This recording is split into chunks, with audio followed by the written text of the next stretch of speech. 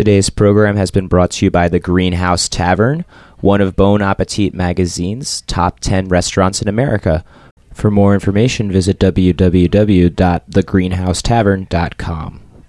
You're listening to Heritage Radio Network, broadcasting live from Bushwick, Brooklyn. If you like this program, visit heritageradionetwork.org for thousands more.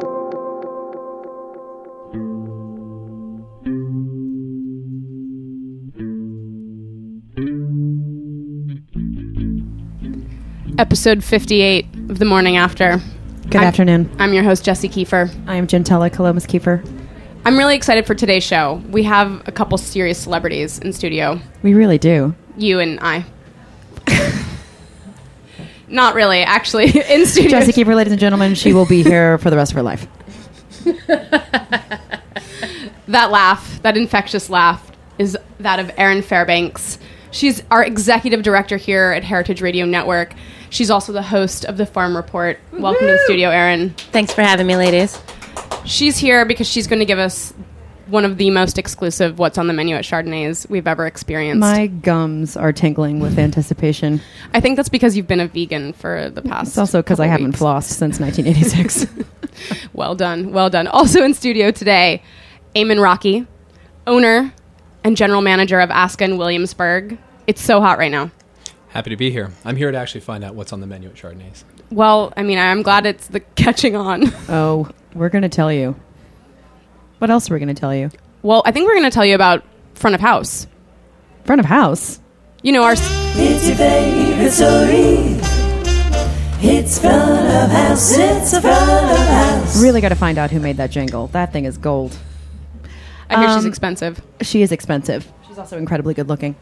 So front of house, our segment where we investigate, we tell the stories of the blunders and mishaps of the front of house servers, bartenders, managers. And lucky as we are going to be graced yet again with the presence of the lovely and talented Baroness Olivier, the Dame Joan Plowright, the Baroness Olivier, who so generously has agreed again to come in studio just to read this segment for us. So she's finishing her drink. Are you gonna be good? She's finishing. She's ready. It was below freezing the night I met Celebrity X. After an armful of Grammy wins, relationship shockers, and a brief stint in booze as anonymous, Celebrity X had established herself as bona fide pop royalty. I, a lowly, nervous-handed plebeian, had no chance against her powers. I was nearing the end of my shift that night at Restaurant X, a newly erected gastropub on the Lower East Side. Dinner had been quiet that evening. As I polished a bucket of demi-tasse, I dreamt of what I had waiting at home. Peanut butter-filled pretzels, at least 2 cans of Modelo, and 5 full seasons of West Wing streaming on Netflix. My lips tingled with anticipation. "Don't wind down just yet," I heard my boss whisper in passing as he sauntered through the dining room on a phone call. He covered the phone with one hand and winked at me. "We have a special guest coming after hours," he said. "I'm losing my shit." He was an excitable gay Irishman and routinely rolled his eyes back in his head whenever something went decidedly good or bad. Celebrity X, as it turned out, was not only on her way, a friend of a friend of a friend who called Restaurant X and requested that they stay open past the normal 2 o'clock closing time to accommodate her crew, but was on her way with a bus full of 30 loud-talking star-fuckers. They would be given whatever they wanted, I was told, and I would be their girl slave until they felt fit to leave. I heard her before I saw her. Celebrity X's entrance was the stuff of magic. In she glided, her able-bodied security outfit forming a human wall around her, feet barely touching the floor as she removed her diamond-studded sunglasses. I hovered in the corner with my hands in my pocket, trying to appear as if I was unfazed by it all, when she stopped, looked me over, and said with a hiss, "Are you mine?" "I am serving you, yes," I said. She frowned, let out a long, dissatisfied sigh, and walked back to the bar. And so it was that I found myself carrying a tray of 60 chilled Patron shots to a crowd of designer-clad 19-year-olds, each somehow barking orders at me without once making eye contact. I felt as if I'd somehow been transported into that scene in Eyes Wide Shut, only instead of masks, my cloaked aggressors were in Manolo blahniks and draped silk. At one point, a young woman with blunt-cut bangs and a lisp asked me, "Do you like being a waitress?" To which I jokingly replied, "Not half as much as I love being a rapper." The joke was not received, and the next thing I knew, I was being dragged by the arm like a rag doll and deposited on the sidewalk in front of the restaurant by Lispy Bangs. "Stay here," she said. I was too terrified to contest. It was mid-January, and I tried to make smoke rings with my breath before remembering that doesn't work. And Lispy Bangs was back, this time with a group of others, including, to my shock, Celebrity X. "She's a rapper!" screamed Lispy. I tried to save myself. "Oh, no, not really," I said. "I mean, I do it, but I mean, it's just silly stuff. A hobby, really." Celebrity X sucked on a cigarette as if the last remaining oxygen on Earth was stored in its filter, and said, "Let's hear a rap then. Nigel, rap against her, like a battle." What happened next can only be described as biblical. A battle did indeed ensue, and Nigel, though very drunk, was a noble competitor. I kept up as best I could, Celebrity X laughing and clapping like a schoolgirl seeing her first circus. I was instructed to, quote, "get dirtier" by Celebrity X, and never one to disobey authority. I ended with a grand finish that included a line about twisting Nigel's men parts in a knot like a pretzel and selling them at a hot dog stand. Everyone seemed generally pleased by this, and I was declared the winner. 4 hours later, as the sun rose on the after-party, Celeb X and crew began to file out. On her way to her tour bus, security beasts standing by, she grabbed my face with 2 hands, and she kissed me. She held the kiss for what seemed like 3 solid minutes, and I held my hands awkwardly at my side, eyes bulging. "You're a star," she said, and with that, she was gone. I walked to the Q train in a daze, not sure of whether to call my best friend to squeal or file a police report. When I finally arrived home, peanut butter pretzels staring at me from their station on the kitchen counter, I knew, suddenly and soberly, that I was, at last, a woman. Thank you. Thanks, Dame. We'll be right back on The Morning After with Eamon Rockey of Aska and Williamsburg.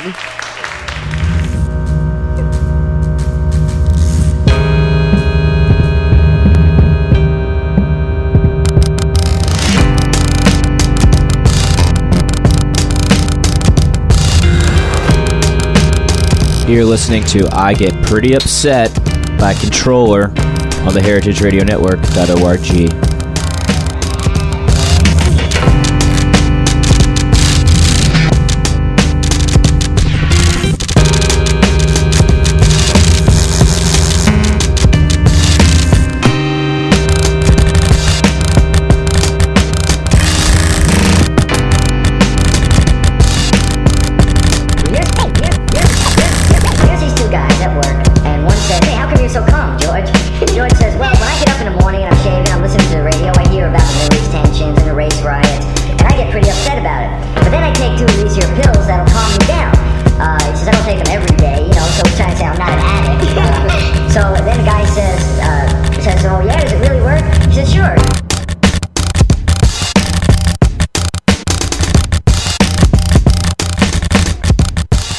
We'd like to give a big welcome to our newest business members, Jonathan and Amelia Sawyer, at the Greenhouse Tavern in Cleveland, Ohio. Their restaurant follows green principles of organic and environmentally friendly ingredients while using recyclables and highly developed methods of composting, sourcing alternative energy, and focusing on conservation practices. To learn more, visit their website, www.greenhousetavern.com. To learn more about becoming a business member, email us, info@heritageradionetwork.org. We're back here on The Morning After. He's worked at some of the finest restaurants in Manhattan, but now he's taken the Scandinavian train over the bridge and into Brooklyn. Owner and general manager of Aska in Williamsburg, Eamon Rockey. Nice to be here. It's great to see you. Aska, I've been seeing press about it all over the place. First off, what does it mean? What does Aska mean? Aska is a Swedish word that refers to ashes. The story behind it is sort of that it grew out of the inspiration of Frey, pop-up that was inside of Kinfolk Studios. With a lot of good feedback. A lot of good feedback, absolutely. They did some really cool things.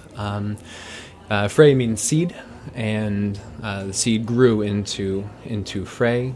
And the cheesy story is that, though it no longer is around, from its ashes is Aska. So the chef from Frey has partnered with you to open Aska, and it's going to be a permanent restaurant. It's not going to be like a pop-up in... Well, we serve dinner 7 nights a week. Okay. Frey did 3. The space is open. We serve coffee during the day. Really amazing coffee program, and some cool pastries and things like that going on as well. So how do you set up for dinner? You do a tasting menu, like, what is it, Sunday through Thursday, and then you have dinner Friday, Saturday. The a la carte menu is available 7 days a week, exactly, and we additionally serve a tasting menu, which we have received quite a bit of buzz about Sunday through Thursday. So do you have to like break things down and kind of reconfigure the space? Not as much as you think. No. And it's Kinfolk Studios, so that means it's like a design studio, or Kinfolk Studios sort of studio? is an amazing group of people that do graphic design. They have a bar in Tokyo. They design bikes. It's all sorts of cool stuff, and we've partnered with them to utilize their space for Asuka. So how did the partnership between you and Friedrich Berzelius happen? He's your chef. Sure, yeah. He came into Atera, where I was in Tribeca. I'd worked on that team for a couple of years, and I was looking to move on to something else and build something of my own. And when he came in, it sort of resonated with him. We were tasting menu-centric restaurants, pretty progressive. And after dining there, I joined him for dinner at Frey and had a really amazing meal, and we decided to work together. And he was already looking for a partner to kind of reconfigure the idea. Sure. I mean, pop-ups are a lot of fun, but I mean, there's usually a reason behind them. A great chef or a great team trying to showcase something special, and they, if they're great, like Frey was great, garner a lot of attention and often lead to bigger and better things. So you're not only the general manager, you've put together the cocktail program. Sure. Mm-hmm. Correct. So and I've heard you're doing some wild things. I mean, wild and kombucha. Wild like crazy. Like kombucha cocktails and energy drinks and things like that. Yeah. I mean, those are fun buzzwords, but the idea behind them is that there's a story behind a lot of what we do, and for me, that's something that I'm trying to have be step one, as opposed to the last step in the creation of a cocktail in a beverage program as a whole. Whenever you talk to a bartender about a drink, they've usually already nailed down what they want to serve, what the ingredients are, what the proportions are, how they're going to serve it, and then they're like, okay, what does it remind me of? How do I name it? How do I relate this to our world? And it's usually the last step, and that's fine. But I think for me, I'm trying to do something a bit more dynamic with the cocktail program at Asuka and with my future, and have that be the first step. I want to see something inspiring lead to a series of steps or investigations or experiments or whatever it may be that eventually makes something beautiful, as opposed to the other way around. So with regard to the kombucha, for instance, it's far less about the kombucha and more about the investment of time and energy and thought.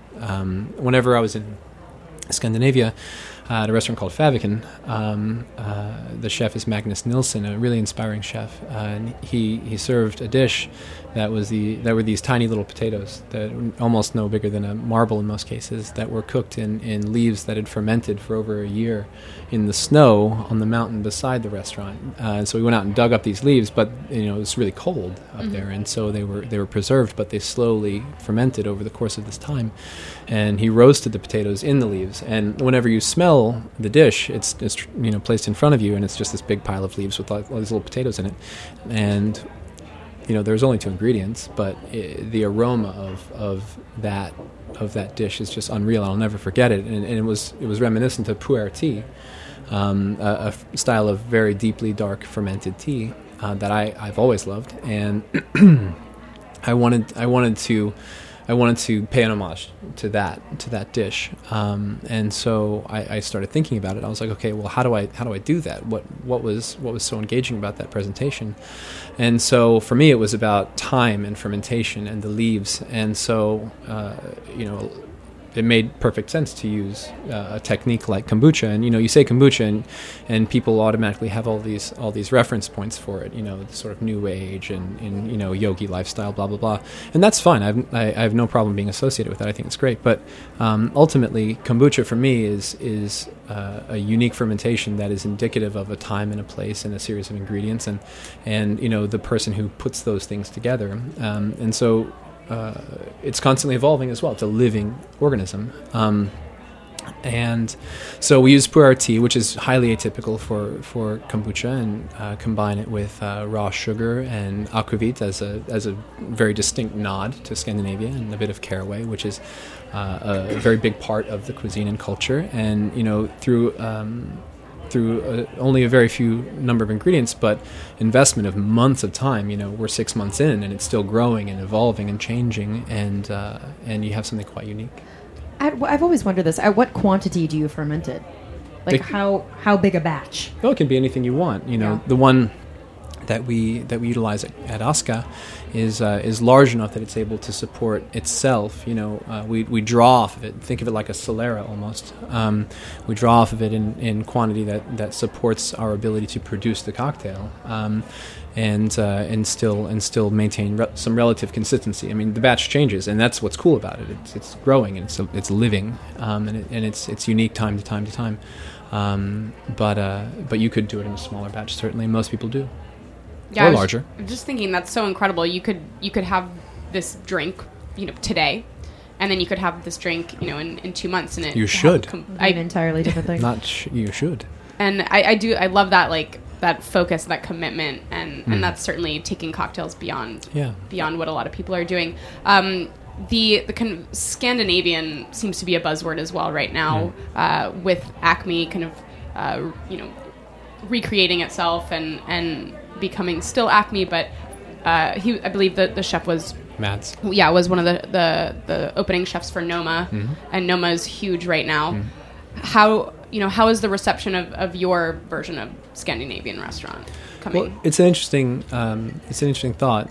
I'm not the chef, and I think that Frederick could certainly comment on that as far as the cuisine is concerned, and his background as a Swede himself better than I. But what I constantly go back to with regard to Scandinavia is that it's much more philosophical than it is anything else. It doesn't require a pantry that has an A to Z list of all the things you need to produce that style of food. The cool thing about Scandinavian cuisine in an outsider's loose vocabulary from my perspective is that it can exist anywhere in the world. It's about how you think about things, doing things with intention and actually thinking about what can be produced from every aspect of an ingredient, and how it can become something beautiful, and how it can maintain its integrity as an ingredient without being a slave to tradition for the sake of being a slave to tradition. And I love tradition, but it should have a purpose. If you're doing something because it's the way that it's been done for 500 years, and 500 years ago they looked at things very differently than we do right now, then I think that it's time to say, why don't we do it the way that is most fitting to our day and to our time and to our place. So whenever we think about, we were referring to cocktails a minute ago. When we think about cocktails, are we making a shandy with lemonade and beer because it's always been made with lemon and beer, or are we saying to ourselves, well, ultimately it needs to have beer, but why couldn't we use vinegar instead? So how about we take the same beer that we're going to make the cocktail with, and over the course of a few months or weeks or whatever, we make our own vinegar with it, and we use that to make it sour. And okay, well, what season is it? Persimmons are really great right now, or pears are really great now, or if it's summer, it's raspberries, or whatever it may be. Whatever is growing in our region, whatever we're able to source that is beautiful and a reference point for New Yorkers. Why don't we find the right combination of what is available to us and think about what makes this shandy delicious, and do persimmon with a dark beer for winter, and fermented malt vinegar that we make in house, and produce something that is stylistically quite unique, but also it is in and of itself actually a shandy. And so to me, what you're saying sounds like Scandinavian just kind of follows along the local it's very sourcing. Pure. Yeah. So in Williamsburg, I don't necessarily think of a tasting menu at a restaurant in Williamsburg. I know Marlowe and Diner are doing cool food. Isa in its first incarnation was amazing. Ignacio is incredibly talented. And what is the I guess, what has the feedback been from people living in the neighborhood? Oh man, we've had such wonderful feedback. The cool thing about Aska is that, you can come in for a phenomenal cappuccino at 9 o'clock in the morning from Dallas Brothers Coffee is our roaster that's been around for over 100 years in Queens, and I think that's fun. And the milk we use is from a cooperative of dairies that are in the area, and we're not doing these things because we're looking to stand on a soapbox and say, hey, we're local. We're doing them because it feels like the right thing to do, and because we can have relationships with the people that are in our neighborhood, and it feels good to be able to talk to a person. And then you come in the afternoon or the evening, and you can have some potato dumplings that are delicious and easygoing, and drink a beer and really sort of just relax. And if you want to, you can certainly make a reservation for our tasting menu. And we tried to keep it as approachable as possible, so as many people can sit down for it as are interested. The pairings that accompany them in the beverage program, the service program, is all intended to be something that is casual but also very attentive and applicable, appropriate, so that it's seamless integration, something that's been more and more and more important to me over the course of the years, making sure that everything belongs on the same page. So you're kind of taking what you learned in the fine dining world at 11 Madison Park and at Atera and kind of making it for everyone. Absolutely. Well, the evolution of it began or at least began to manifest itself at Atera, building that service program, building the beverage program, and starting to think about things in terms of what is befitting for the space, what is going to make this the most impactful experience possible, as opposed to, what are people going to expect and how can I meet those expectations? Meeting expectations is certainly important, but if your goal is to meet expectations, it's very difficult to surpass them, as opposed to how can I exceed expectations by thinking about things in their most fundamental states. So if people want to come experience what you guys are doing, where can they go to make reservations, to learn about you? You should go on our website. Okay. askanyc.com. And are there any availabilities? Oh, sure. Yeah. So yeah. I was assuming, I feel like I read on Eater that all Aska tasting menu reservations are booked for the next 4 months or something. Could we drop your name? You can. I would be honored, but I don't know if anybody would recognize it. We've been. I've tried to think about how to make sure that we are as approachable as possible. So in so doing, we don't let reservations out 4 months because if we're a fully reserved restaurant for 4 months, then we miss out on a large segment of the clientele, a demographic that I would like to see come and join us, and that is the neighborhood. So we try to make sure that reservations are made available within a time frame that neighborhood folks and New Yorkers and people just who happen to swing by and visit New Yorkers can come and dine with us. And it's also across the street from the Wythe Hotel. Yeah, those guys are great. I'm so grateful that we were able to open up across from them. They're amazing. Do you have a lot of people being sent from Wythe to you guys? I know that there have been quite a few. The Wythe is a darling for people in my industry, people who build bars and people who build restaurants, great chefs, so every once in a while, we'll get an email from somebody saying, hey, I'm at the Wythe, I own a restaurant in, this crazy obscure place in Spain, and, I've been reading about you, and it's just so humbling and so cool to experience that and to have, great thinkers from across the world that are staying across the street come and dine with us. Well, I'm one of the lucky few who actually has a reservation there tomorrow, which is completely coincidence, and I can't wait to check it out. Thank you so much for being on the show, Eamon. Thank you. And you're going to stick around for what's on the menu at Chardonnay's. We'll get the Scandinavian version, too. Awesome. All right. We'll be right back on the morning after. Avoid large places at night. Keep to small.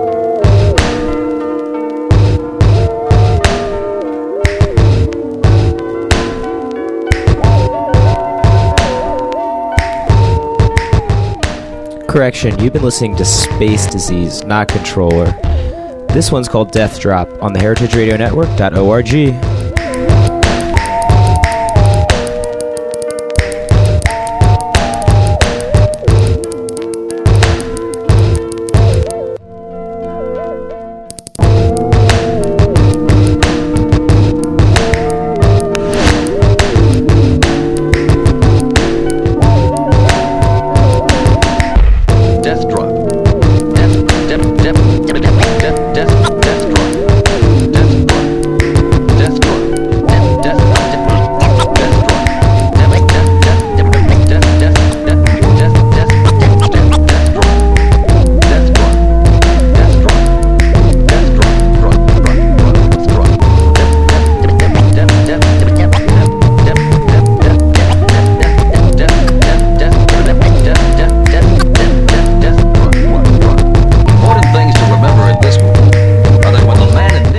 Every Tuesday at 12 p.m., you can call food scientist Dave Arnold and ask any question you want. John from Chicago, you're on the air.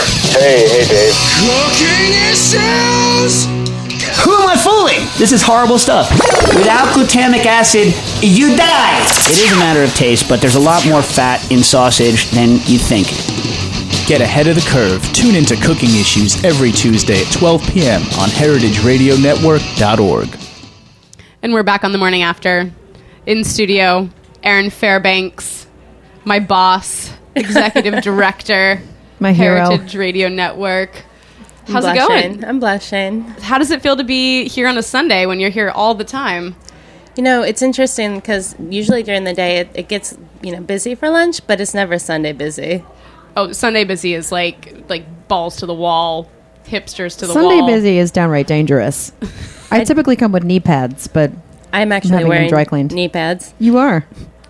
Erin actually is in her best exercise gear, which is the perfect outfit to wear at Chardonnays. What's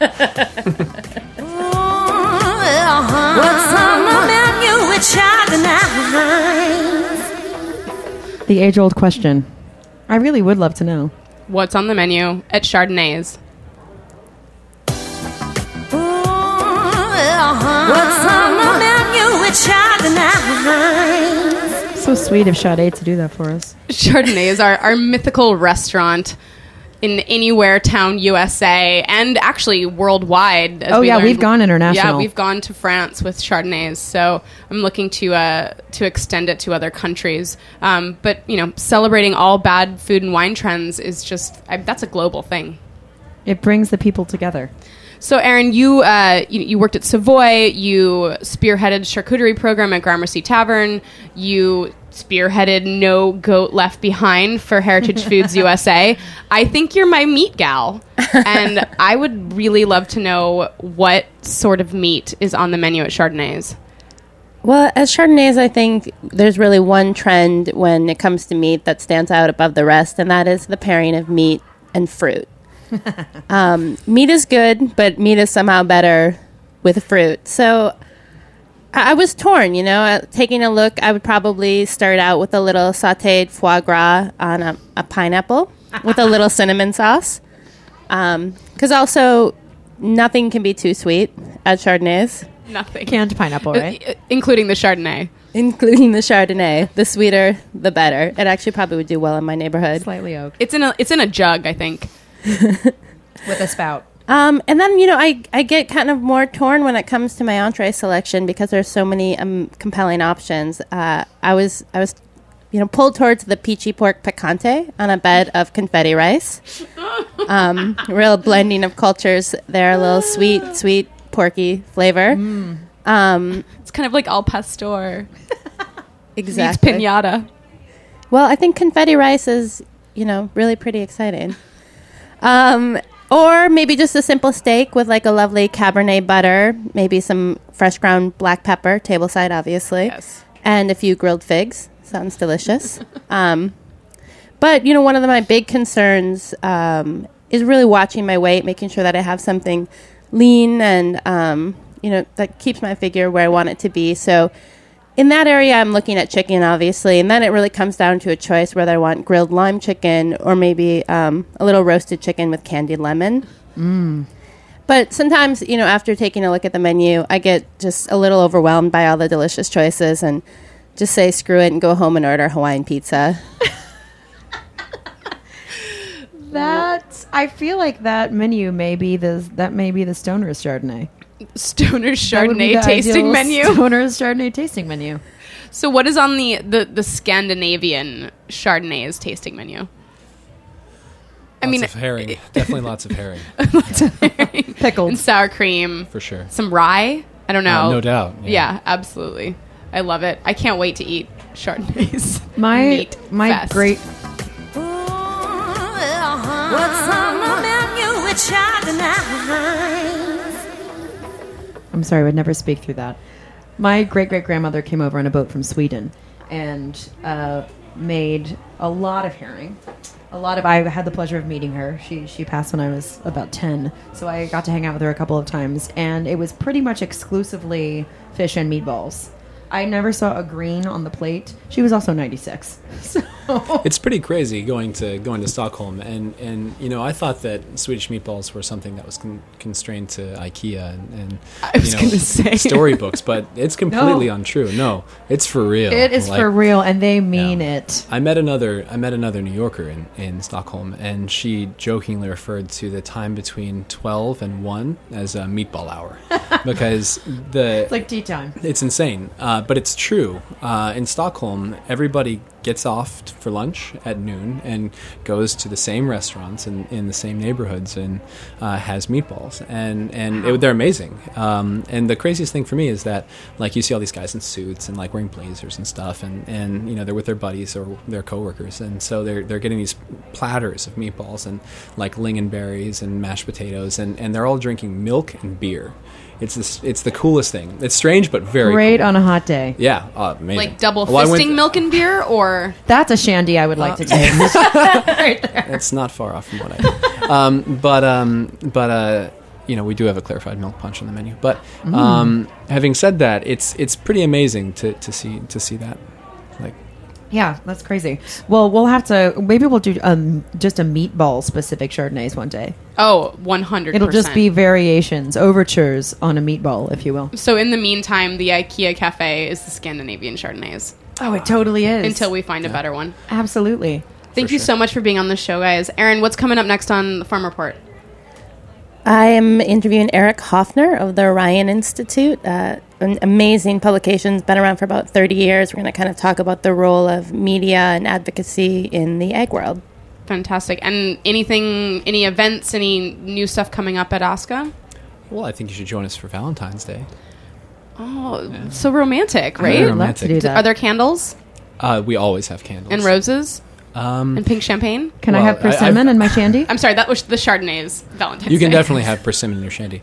Yeah. I mean, Freddie's really into offal, so you never know. I mean, eat your heart out at Scandinavian Valentine's Day at ASCA. And on that note, This is The Morning After on heritageradionetwork.org. Thank you, Jen. Thank you, Jesse.